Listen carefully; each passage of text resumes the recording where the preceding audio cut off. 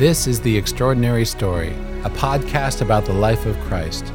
Jesus Christ, God Himself, entered the confusing maze that is our world to show us who we are and to give us His cross as a ladder up and out. This is His story and ours, The Extraordinary Story.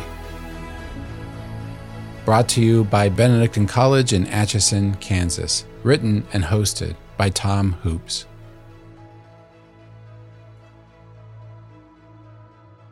Welcome to Season 2 of The Extraordinary Story. We're going to be talking about the beheading of John the Baptist today. In the introduction to Season 1, I described how this whole project began, this whole project of a years-long search for the meaning of Jesus Christ in my life, and the meaning of Jesus Christ, period, began when I was crying in my Honda Civic driving down Interstate 90 in Connecticut. The faith seemed to me to be a waste of time. My prayers seemed unanswered. My experience in the church seemed to be the opposite of what it should be. The world, I said, seemed like a dark maze where we trudge along toward the end with nothing to go on. The wise thing to do seemed to be either to escape from the pain through entertainment, numb the pain through some kind of addiction, or as far as truth goes, at least cultivate an apathy regarding the burning questions that bothered me. Well, this is exactly the situation John the Baptist finds himself in as he is captured by Herod, beheaded for no good reason, simply because Herod is a nasty, superficial man. It's kind of an absurdist, almost nihilistic story, actually. A preacher confidently predicts the imminent victory of God. Not only that, he devotes his life to his God, living a life of fasting, prayer, and discomfort. And what does he get for it? He gets imprisoned and beheaded, which is a particularly kind of anti-human form of execution. How can we understand this as anything but a pathetic tragedy? In fact, the story puts at center stage the question we've been asking all along in the podcast. Who is Jesus? What is the nature of his power? This is actually a question that both John and Herod Antipas, his killer, are obsessed with in the story that we read today. And as it turns out, I'm obsessed with it too. So let's start by reading the story. There's two versions. There's one in Mark, which is longer, oddly enough, since Mark is a short gospel. I'll read the one in Matthew, which will just give the bare details, and then we can fill out what we need as we go along. This is Matthew chapter 14, verse 14. At that time, Herod the Tetrarch heard the reports about Jesus, and he said to his attendants, "This is John the Baptist. He is risen from the dead. That is why miraculous powers are at work in him." Now, Herod had arrested John and bound him and put him in prison because of Herodias, his brother Philip's wife. For John had been saying to him, "It is not lawful for you to have her." Herod wanted to kill John, but he was afraid of the people because they considered John a prophet. On Herod's birthday, the daughter of Herodias danced for the guests and pleased Herod so much that he promised with an oath to give her whatever she asked. Prompted by her mother, she said, "Give me here on a platter the head of John the Baptist." The king was distressed, but because of his oaths and his dinner guests, he ordered that her request be granted and had John beheaded in the prison. His head was brought in on a platter and given to the girl, who carried it to her mother. John's disciples came and took his body and buried it. Then they went and told Jesus. So that's the story. And it's a story that doesn't have a whole lot to do directly with Jesus. He barely gets a mention in the end. In fact, it's the only story in the gospel that isn't directly about Jesus. But it is fascinating, and it makes one wonder, how the heck did Mark and Matthew know this story to tell it in the first place? Well, the same question arises about the story of Herod the Great interacting with the wise men. How could Matthew and Mark possibly know what happened when Herod met with the Magi, or how could they possibly know what happened at a dinner party in Herod's house? The answer is actually in what we've already seen, and it's a kind of a cool little coincidence, maybe I guess not a coincidence, that in a separate gospel, in Luke's gospel, we had learned that Joanna, the wife of one of Herod's stewards, was a follower of Jesus. So her husband must have witnessed all the intrigue of Herod the Great and his son Herod Antipas. There's also an early Christian named Menahem who was a lifelong friend of Herod Antipas. But to further understand this story, we have to understand first who Herod is. It's important to note this is not the same Herod who we heard about in the Christmas story. That was the brutal King Herod the Great, of whom Caesar said, "It's safer to be a pig than a son in his house." That was kind of a double dig at Herod. On the one hand, it refers to Herod's refusal to eat pork because of his Jewish heritage, and on the other, it refers to the brutality we talked about in the massacre of the innocent story. So it's kind of a dig at his Jewishness and a dig at his brutality. That earlier Herod, King Herod the Great, ruled all of Judea, but he is kind of like politicians today in that the people probably didn't like him much, but probably appreciated some of what he did. He helped restore part of the temple and did some things the Jewish people would have cheered. When he died, his kingdom was split into 4, and his son, Herod Antipas, ruled in Galilee and the disconnected territory of Perea to the east of Jerusalem. He was called Herod the Tetrarch and was so named because he was in charge of a fourth of his father's kingdom, which is what Tetrarch means. So let's get the family line straight here. First was Herod the Great, the evil king in the Christmas story. He had a number of wives and children, but we're only concerned with the 2 relevant ones named Herod here. First is Herod the Second. We'll call him Herod the Reject because his dad, before he died, took him out of the line of succession. He's the guy who first married Herodias and fathered Salome, the dancer. Next was Herod the Tetrarch, which means he was in charge of a fourth of his dad's kingdom, which was split up when Herod the Great died. We'll call him Herod Antipas because, well, that's his name. The gospel calls him King Herod, but Antipas got in trouble from Caesar for calling himself a king. Herod Antipas is the bad guy in the Passion story when Christ is killed, but he's also the bad guy in today's story. He was the one who divorced his wife and married the wife of Herod the Reject and was so taken by the dance of his stepdaughter that he promised her up to half of his kingdom, is how it's put in Mark.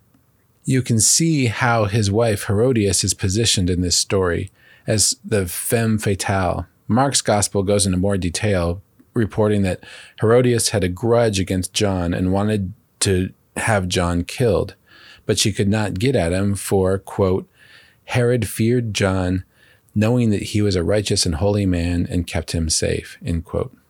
She started out married to the wrong son, Herod the Reject, and you get the impression that maybe she had something to do with the fact that she got rid of the powerless brother and ended up with the powerful brother.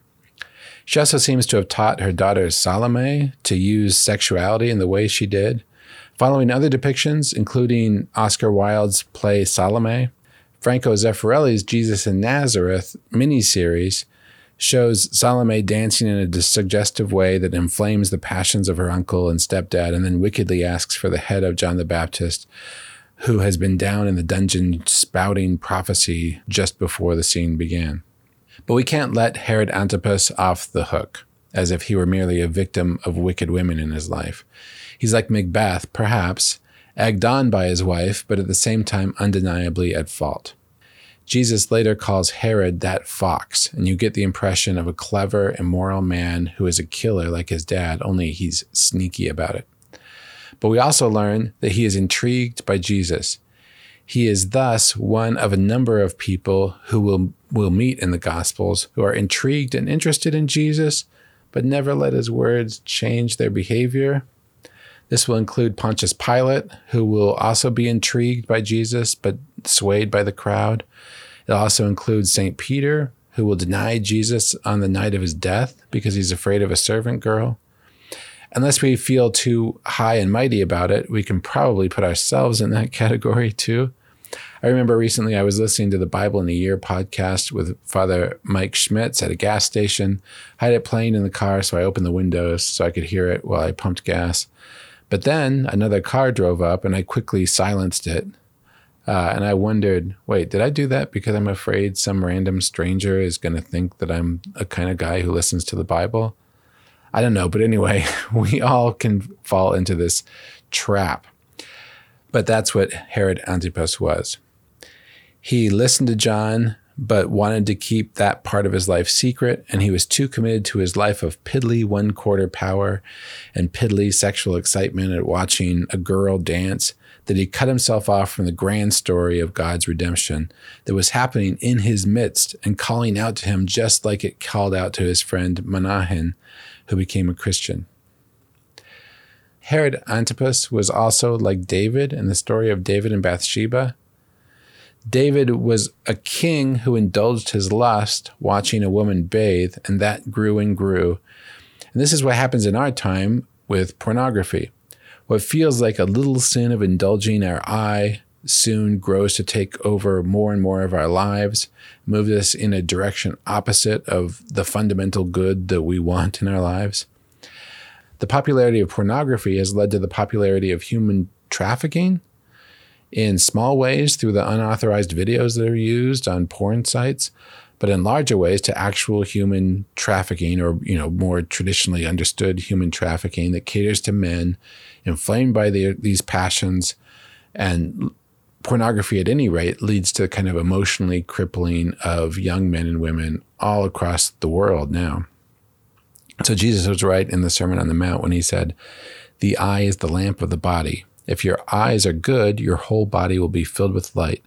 But if your eyes are bad, the whole body will be filled with darkness. And if the light within you is darkness, how great is that darkness?" Well, we see how great that darkness is in the case of Herod and John the Baptist. Because John the Baptist was the very opposite of Herod, the very opposite of those of us who hide what we believe and keep it private to keep from being embarrassed. He let everybody know what he believed. He loudly denounced Herod's unlawful marriage of his second wife, even though this was a family that was all about unlawful marriages, so it was hardly a novel thing to point out. I'll talk later about what exactly this achieved for John, or didn't achieve, actually. But for now, let's notice that John the Baptist is the kind of guy every ruler needs. In the story, the emperor has no clothes. The emperor is told that he has been given fine garments by a magical tailor and that only fools would deny it. He walks out naked, and no one is willing to tell him that he's naked except for a little boy. In this example, John the Baptist is like the little boy who's willing to point out the sin of the king. Too many of us are not willing to point out that our leaders are naked, if they happen to be leaders of the political party we prefer or leaders who give us something that we want. Anyway, Mark's version of this story is all about the identity of Jesus. The Gospel of Mark can be summarized as a mystery man arrives on the scene, doing marvels and speaking marvelous truths. No one knows who he is until he finally tells them, then they kill him. This gospel puts this question of Jesus' identity at center stage in Mark's gospel and for us in this podcast. It begins by saying in Mark, Jesus' name had become known. Some said John the Baptizer has been raised from the dead. Others said it is Elijah. It is a prophet like one of the prophets of old. But when King Herod heard of it, he said, John, whom I beheaded, has been raised. End quote. Well, that's fascinating, and it gives us a lot of key information. First, it tells us that the idea of a resurrection was in the air. People were looking for a great man like John the Baptist to rise from the dead. Some might take this for evidence against Jesus' resurrection because it seems to say that there's a high degree of expectation/gullibility in the air, and people are ready to see somebody rising from the dead. But you can also make the case that it provides some evidence for the resurrection, because after John's death, no one mounted a serious claim that he was raised from the dead, and even though he was killed as a prisoner like Jesus, his body was found and his relics were saved and venerated. It also shows that people thought there were no prophets anymore. Some said Jesus was a prophet like the prophets of old.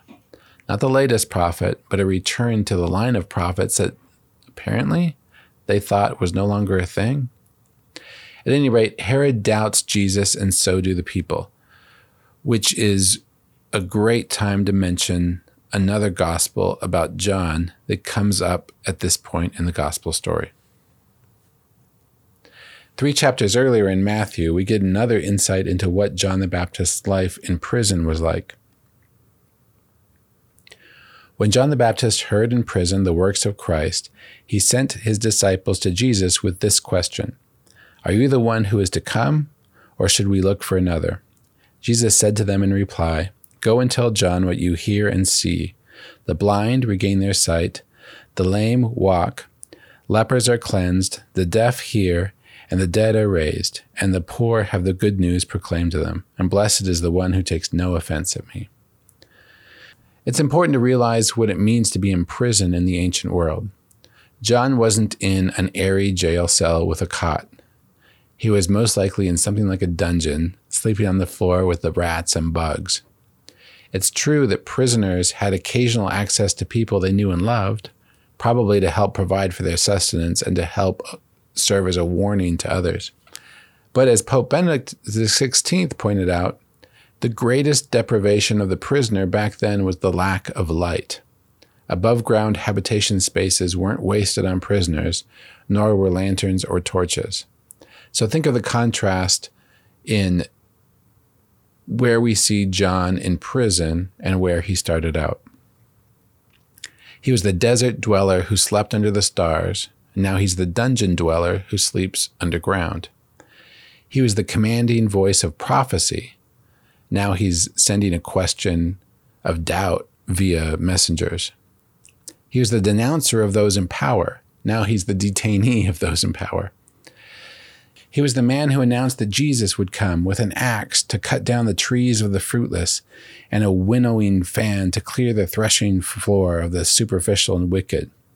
But now he's facing the fact that the wicked are still firmly in place, and he's the only one who's been cleared away. And there's only one person facing an axe, and that's John himself, whose head will be chopped off at the order of this superficial, wicked man. So is that true? Is the voice crying out in the desert now a whispered doubt crouching in the darkness? Not necessarily. The fathers of the church insist that John's question is not for his own sake, but for the sake of his disciples. Remember a few episodes back in Mark chapter 3, when Jesus' family thought Jesus had gone crazy. Mary brings them in their doubts directly to Jesus. Here, John follows the same plan. He directs those who doubt Jesus to go and ask Jesus for themselves. This is good advice for us, too. If you doubt Jesus, go ask him. Heck, if you doubt Jesus, challenge him. He promised you faith, hope, and love at baptism. And he's Almighty God, so surely he can deliver faith, hope, and love to his adopted children who ask him for it. But we could forgive John if he really did doubt, question himself, if he really did wonder, wait, what happened? Where's this triumph that I was promised? In fact, you can see the whole thing as an example of the kind of struggle every follower of Christ has to go through, and every Jewish seeker too, for that matter. It's the struggle of Jacob wrestling through the night with the angel, the struggle of Job beaten down, lashing out at God himself. It's the story of St. John of the Cross's dark night of the soul, and the experience shared by St. Therese of Lisieux and Mother Teresa of feeling the absence of God in their lives. It's also the experience of Jesus Christ himself on the cross, crying, my God, why have you forsaken me?"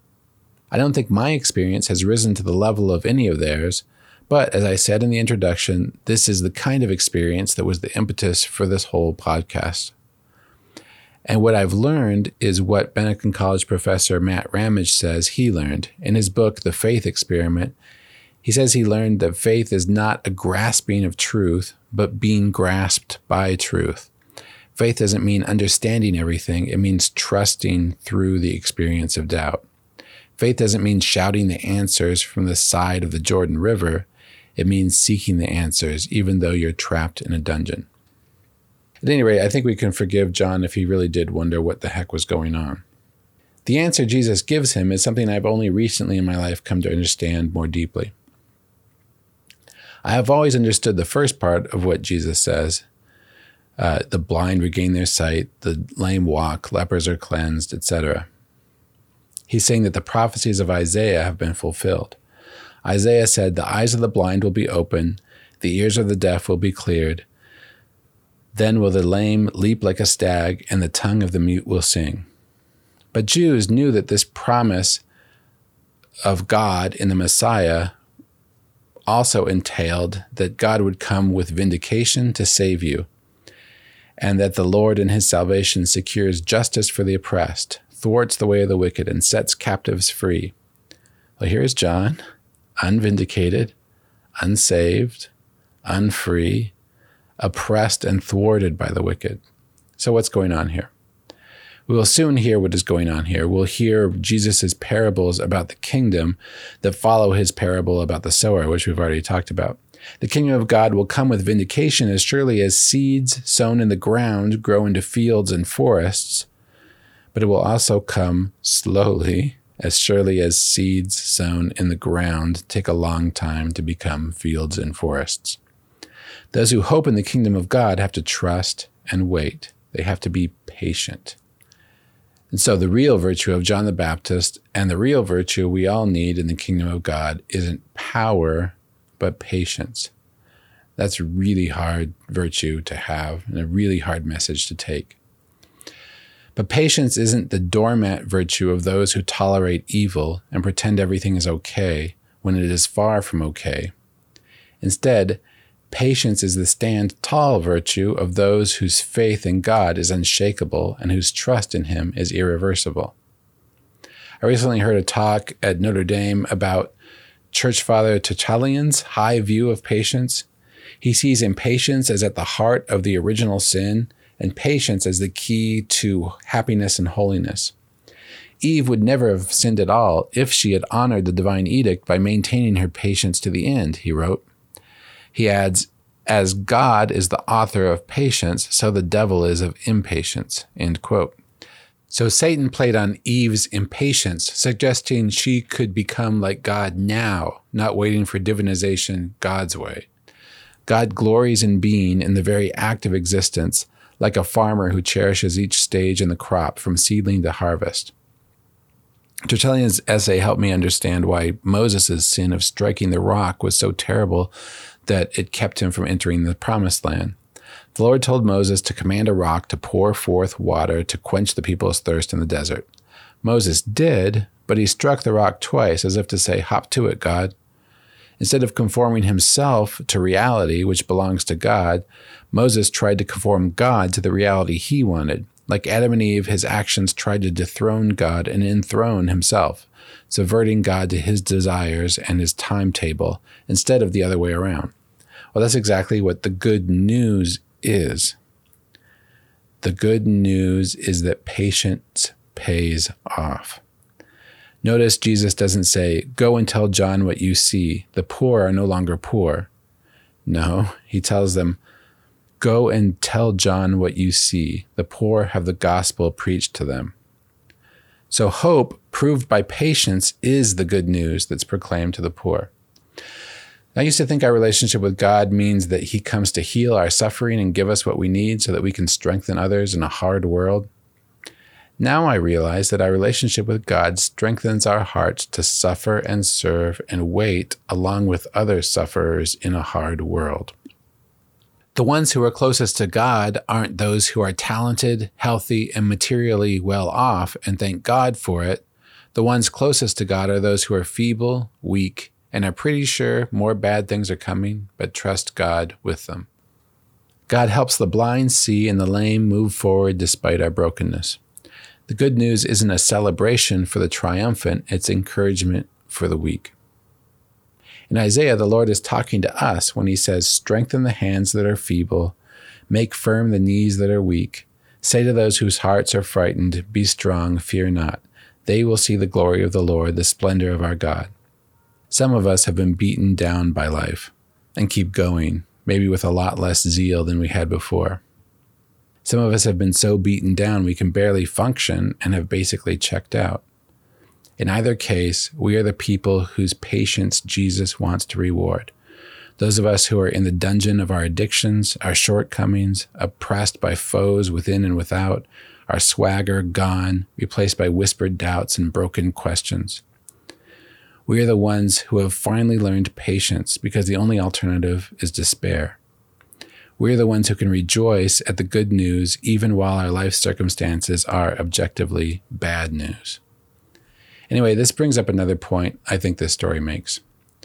The story of John the Baptist shows how important it is to stand up in political fights, but it also shows exactly what result we can expect from standing up in political fights. I wrote about the beheading of John the Baptist shortly before the fight over the definition of marriage was definitively lost by Christians in America. One prominent Catholic, Jody Bottom, who was editor of First Things, pointed out that the fight for marriage is a losing proposition for the church. A lot of people feel that way. They think Christians who want to insist that marriage is just between a man and a woman are joining a hopeless cause. That ship has sailed.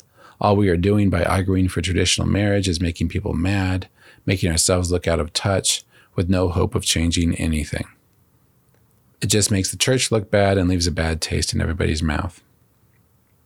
I probably agree with all of that.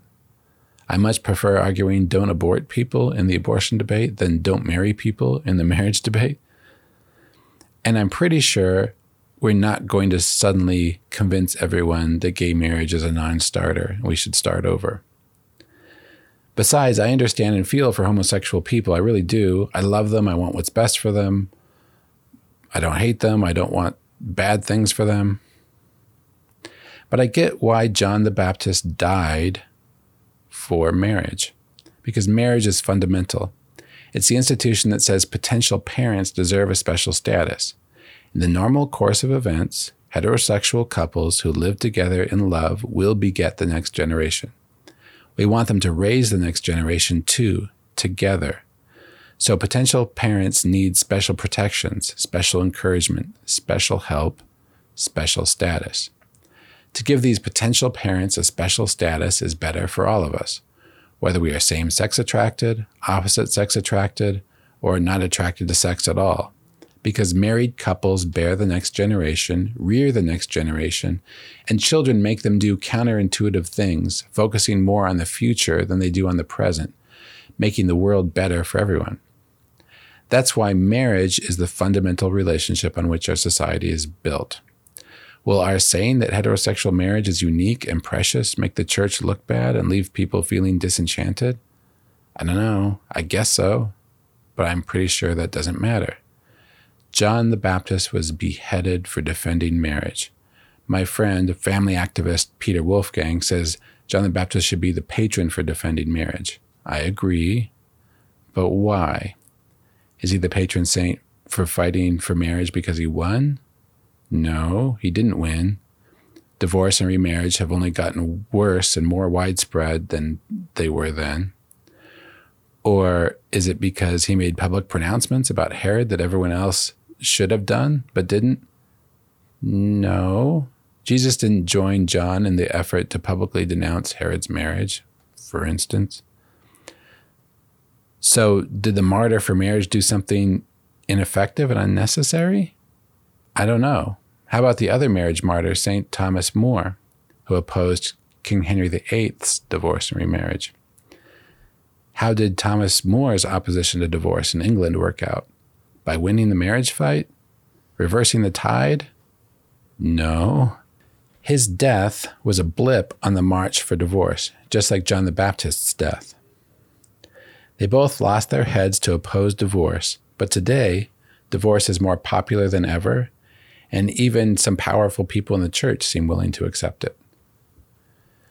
But both their deaths loom large in the march of the faith. So, would it have been fine if John the Baptist and Thomas More were to stand down and not die for a losing battle that did nothing to change the course of politics? I'll say it again, I don't know, maybe, maybe not. But I'm pretty sure it doesn't matter. Maybe defending marriage has always been a losing cause politically, but it has always also been the fundamental building block of society.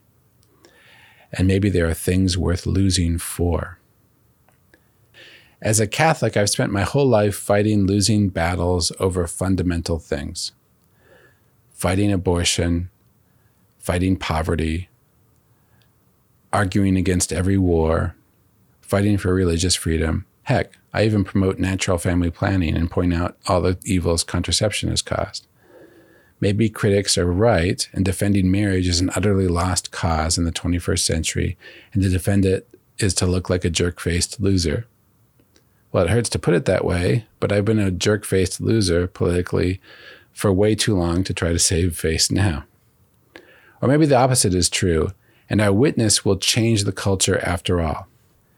It wouldn't be the first time God chose what is foolish in the world to shame the wise, as St. Paul put it. Or the last. So I say, John the Baptist, saint of the losing cause of marriage, pray for us. And St. Thomas More, saint of the hopeless defense of marriage, pray for us. Give us the grace to lose big for marriage like you did. Remember, John the Baptist's disciples had asked, is he the one, or should we wait for another? That gospel continues with Jesus' final, definitive take on John the Baptist. As they were going off, Jesus began to speak to the crowds about John. What did you go into the desert to see? A reed swayed by the wind? Someone dressed in fine clothing? Those who wear fine clothing are in royal palaces. Then why did you go out? To see a prophet? Yes, I tell you, and more than a prophet. Amen, I say to you, among those born of women, there has been none greater than John the Baptist. Yet the least in the kingdom of heaven is greater than he. End quote. In the 3rd chapter of the Gospel of John, John's disciples complained about Jesus, and John told them, you yourselves can testify that I said, I am not the Messiah, but I am sent ahead of him. The bride belongs to the bridegroom. The friend who attends the bridegroom waits and listens for him and is full of joy when he hears the bridegroom's voice. He must become greater, I must become less. So earlier, John called himself the best man of Jesus. Here, Jesus says that his best man was greater than every prophet who ever lived, but that each of us in the kingdom of God will be greater than John the Baptist. Think of how true that is. For all the prophets before John, it was always Advent, but never Christmas. They were born into a Christless world, prayed all their lives for Christ to come, and then died in a Christless world. They sang, O come, Emmanuel, but never got to sing, O come, all you faithful. John was blessed more than them because he sang both. But we are blessed more than John. John died without ever seeing Jesus on the cross, but we see our redemption reenacted at every Mass. John died without ever seeing Jesus risen from the dead, but we celebrate the resurrection each Sunday. John died without ever seeing Pentecost transform Mary and the apostles and his promised baptism of the Holy Spirit happen, but we all receive the Holy Spirit at our baptism and at confirmation. John died without seeing the gigantic growth of the church, but we have seen the Christian revolution of love transform the morality of the world for 2 millennia. John believed, trusted, and loved anyway. Our patience should surpass even his. As we wait out whatever comes our way in our life, knowing that it is all part of Jesus Christ's extraordinary story.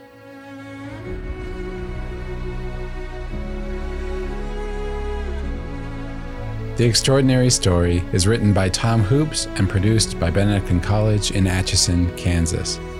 Benedictine College is transforming culture in America through our mission of community, faith, and scholarship. If you enjoy this podcast, please follow us on Apple Podcasts or wherever you listen. Help us tell others about the extraordinary story. Visit us at benedictine.edu.